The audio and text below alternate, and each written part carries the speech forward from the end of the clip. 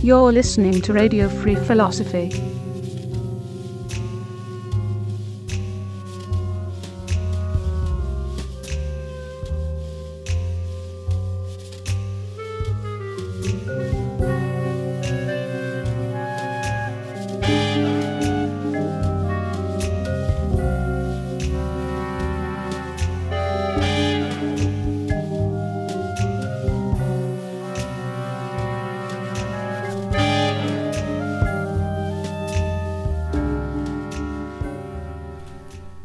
In the last broadcast of Radio Free Philosophy, we were talking about the empiricists John Locke and George Berkeley, and they had some interesting ideas not only on epistemology but also metaphysics.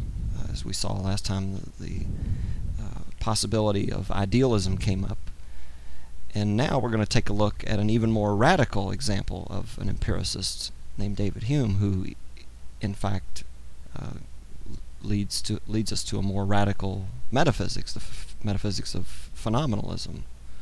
Yeah, Hume is called radical because he took the criteria of Berkeley and Locke and used them consistently, rigorously, systematically, and basically eliminated substance. Whereas there was some vestige of substance in both Locke and Berkeley, but Hume could see no use for it. Yeah, because he takes the doctrine of empiricism seriously. If all of our knowledge comes from sense experience, then it seems to follow that if you don't have sense experience of something, you can't have knowledge of it. And for Hume, that seems almost tantamount to saying that there's no sense even talking about that thing, whatever it might be, whether it's substance or even things that you're not directly observing, so you can't have knowledge of them. For all intents and purposes, they might not even exist. Sure.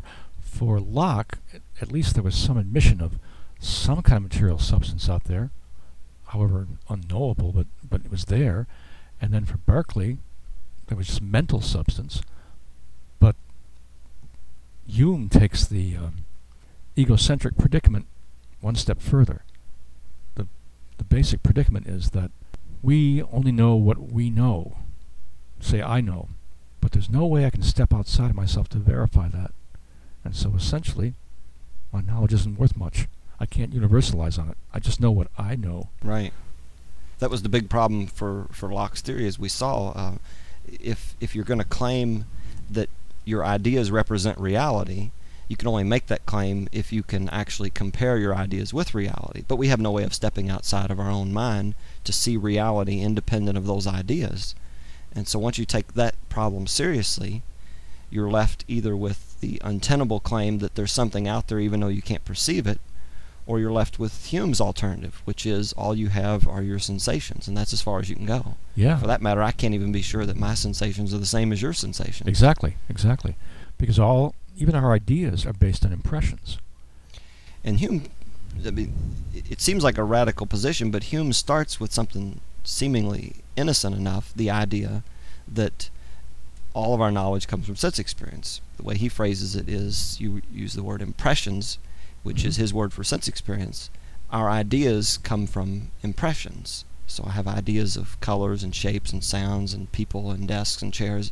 Those all come from impressions, the senses. Sure, and so far so good. He's still in line with the classic philosophical tradition going back to Aristotle and Aquinas.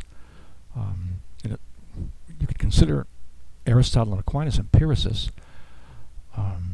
Aquinas would say there's nothing in our mind that wasn't first in our senses.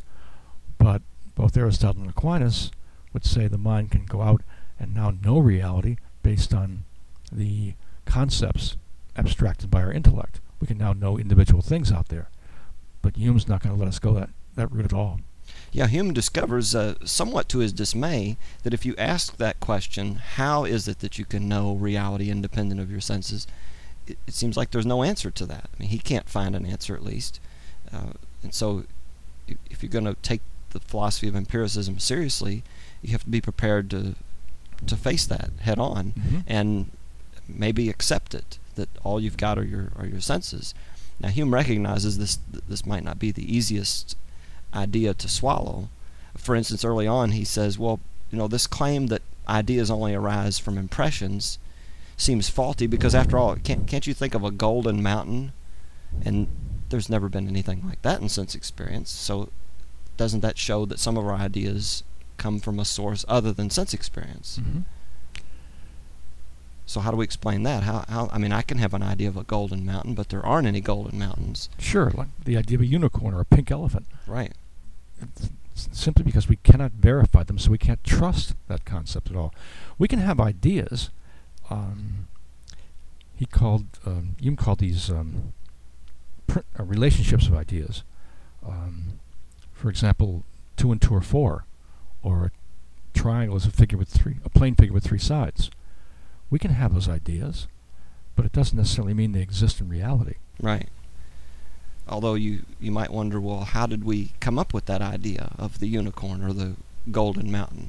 Hume says, well, we take things that we've gotten from sense experience and combine them in interesting new ways, but the combination doesn't indicate that there's something really out there in existence. I mean, I've seen gold before, I've seen mountains, so in my mind I just put the ideas together.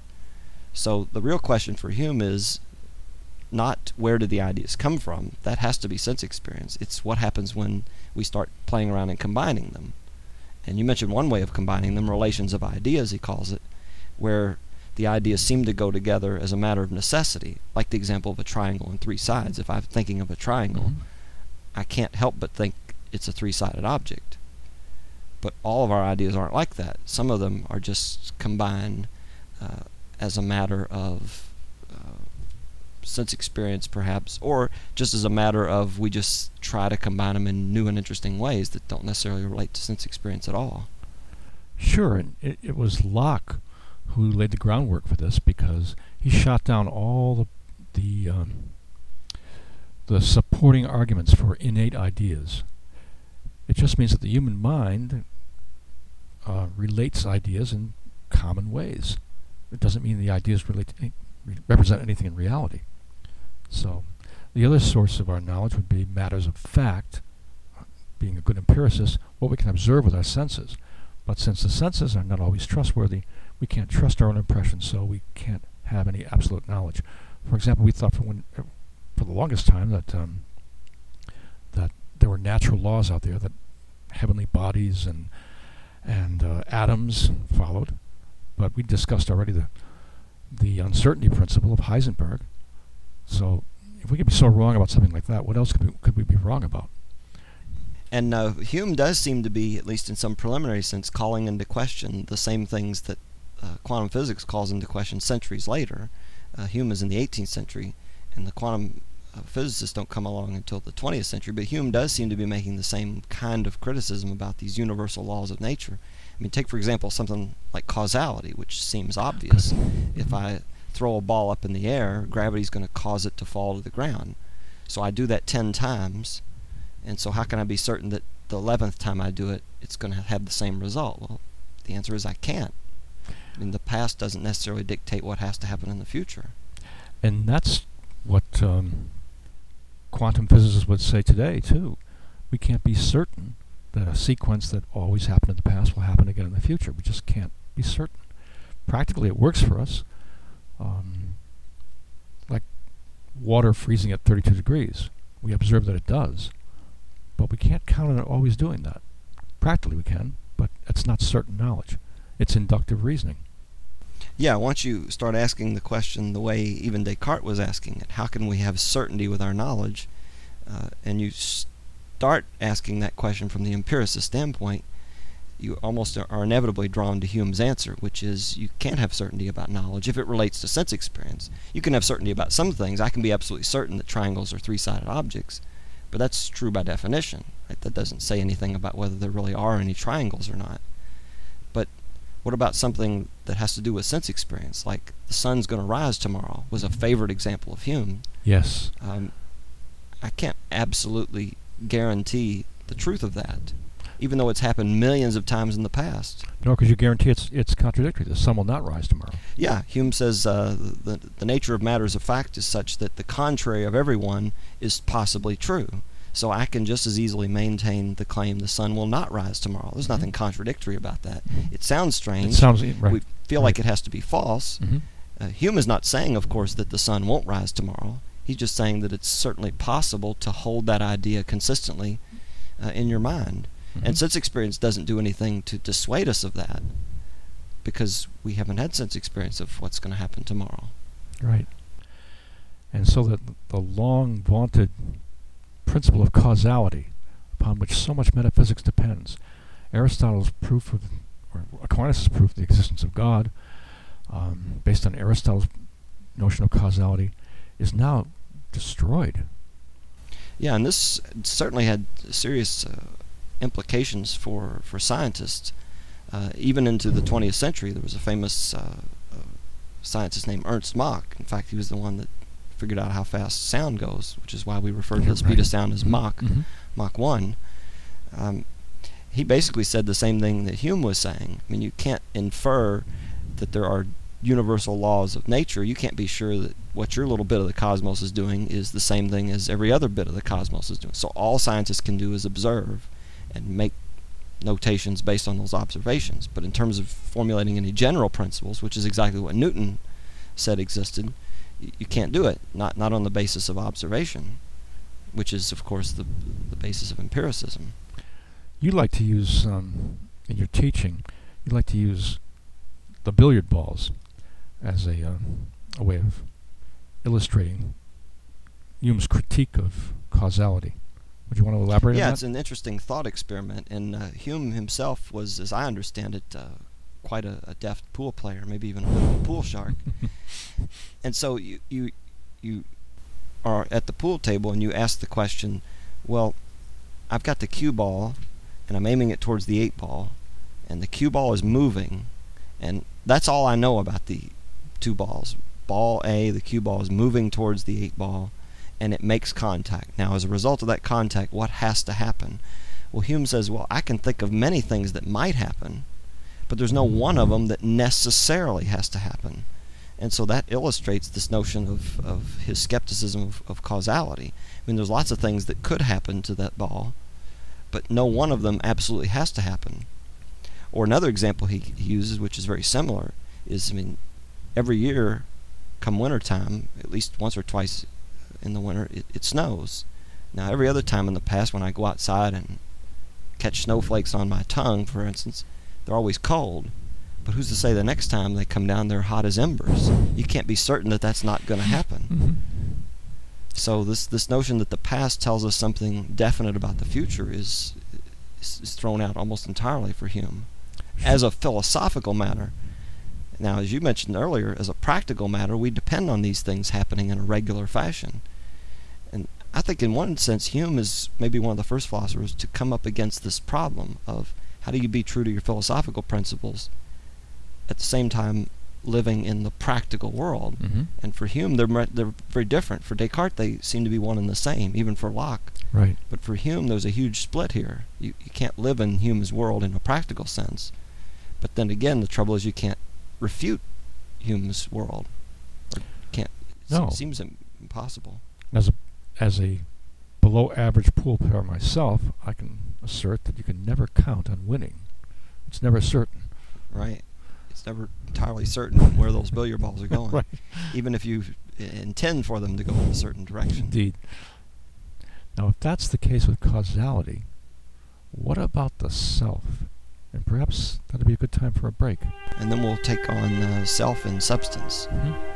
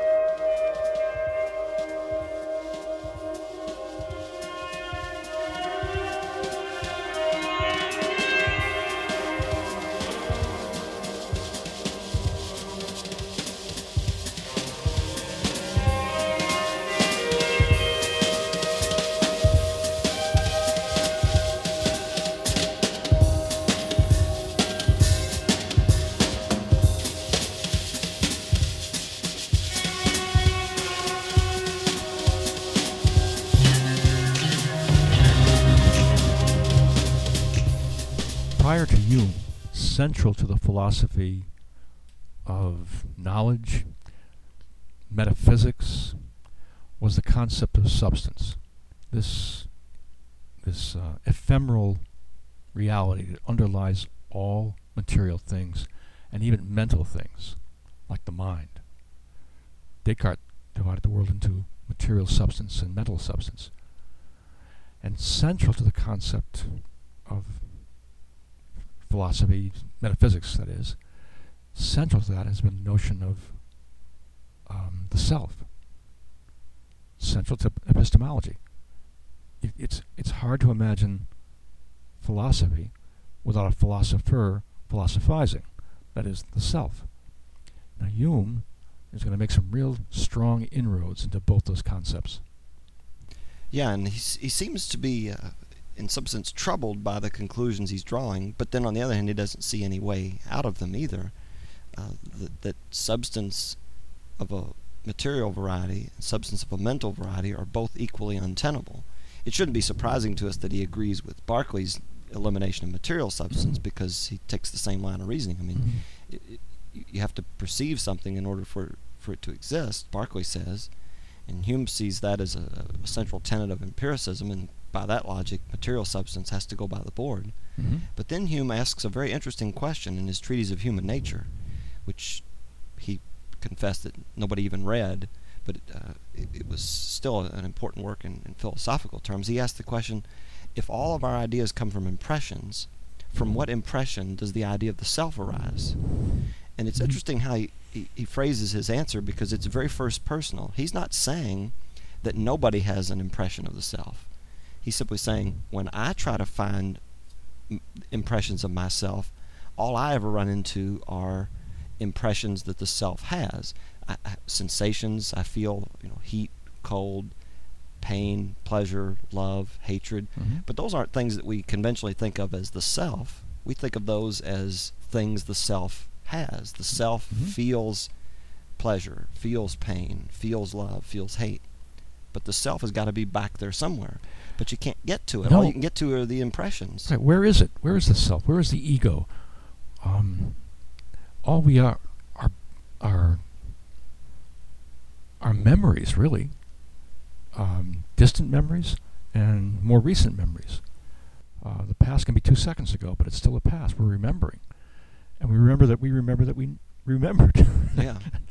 And so we are histories. But when we start looking for the we or the I, Aha. it seems like there's nothing there Very- but the impressions. Very That's elusive. it. Exactly. And so Hume seems to be forced to conclude you either got to say there is no self at all, or you have to say the self just is that collection of impressions, what Hume famously referred to as a bundle of perceptions. Bundle of It's not- perceptions. not a very romantic way of thinking about it. It doesn't seem to give us much self-worth. But really, Hume is saying nothing that Buddhism hasn't been teaching for 2,000 years before that.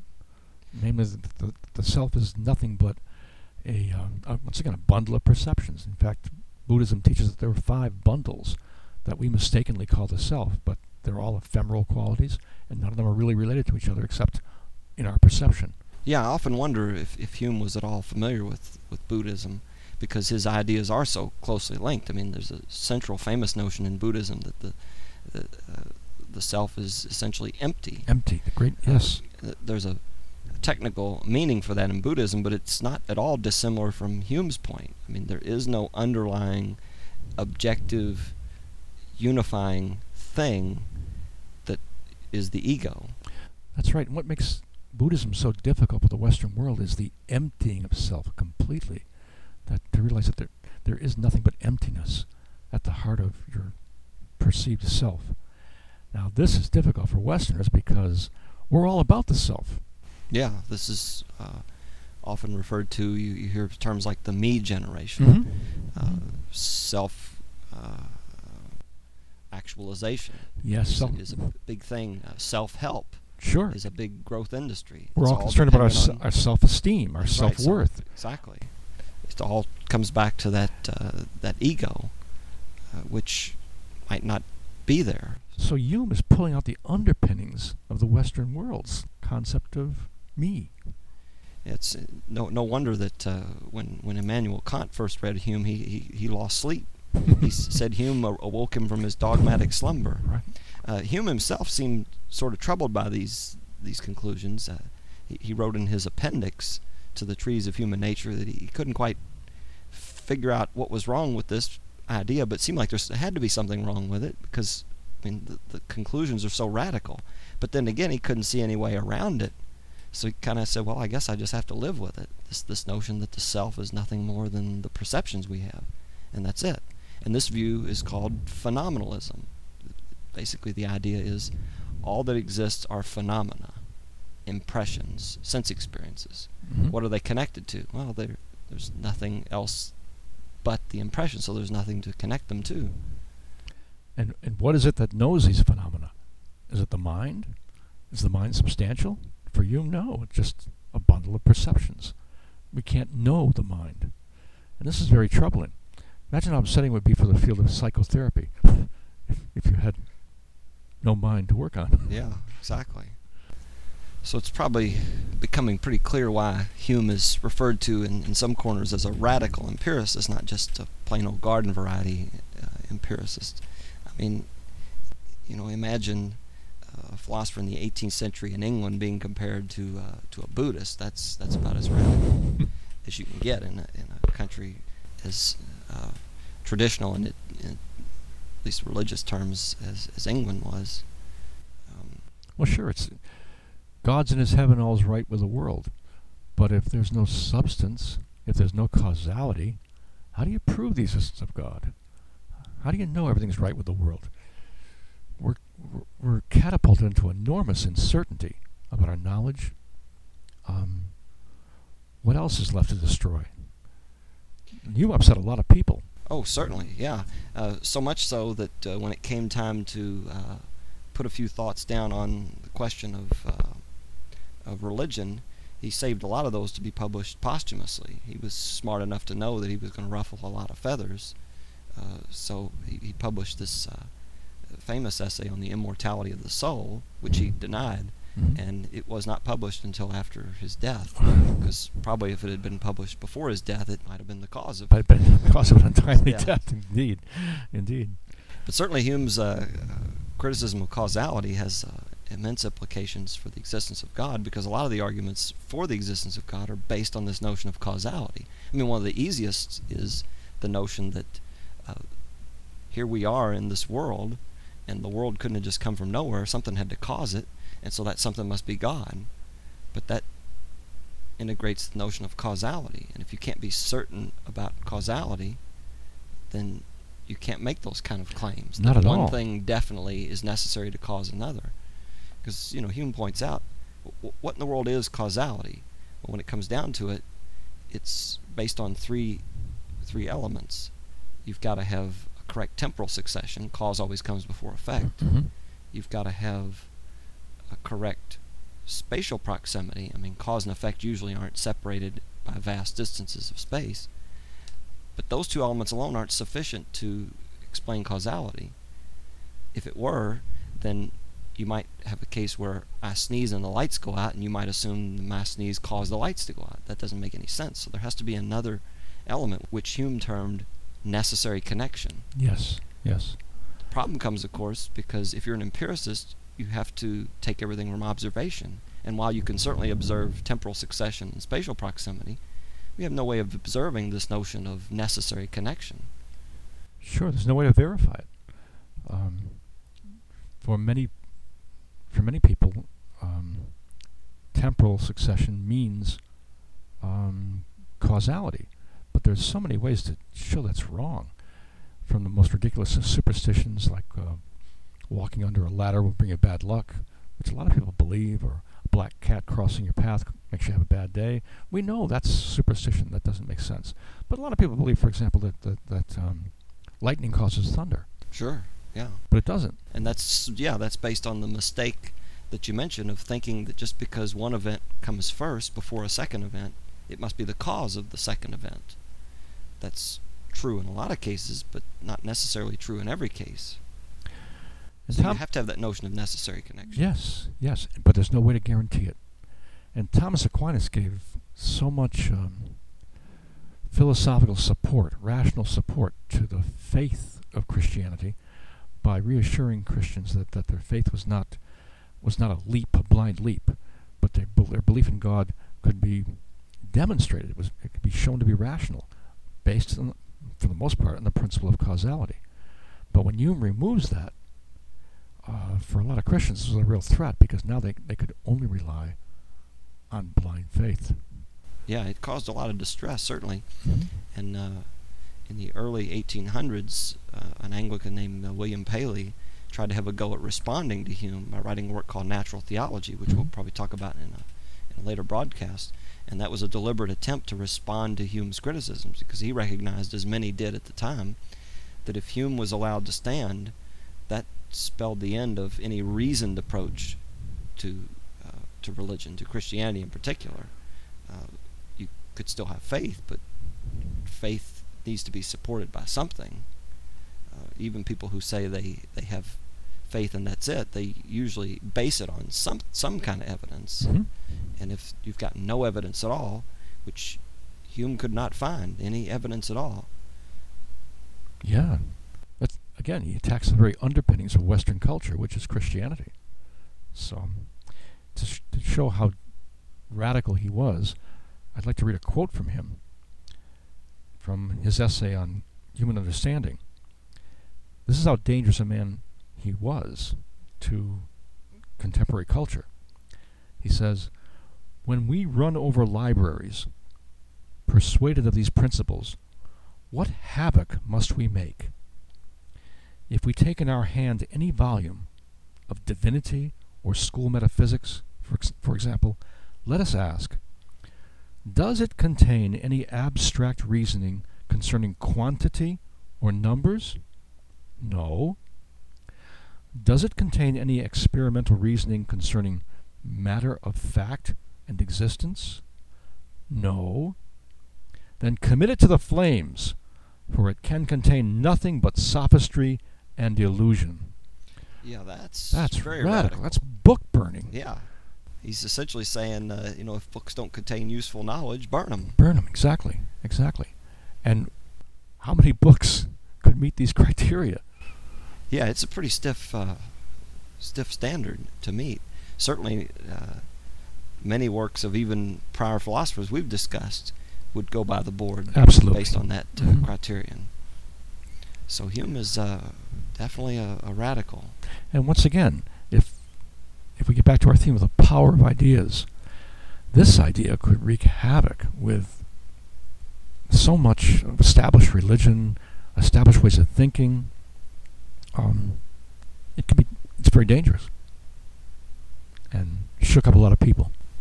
Now, given the radical nature of Hume's ideas and the potential havoc that they could have wreaked, we might want to ask the question, well, how come none of that happened? I mean, civilization didn't seem to come to an end as a result of Hume's ideas.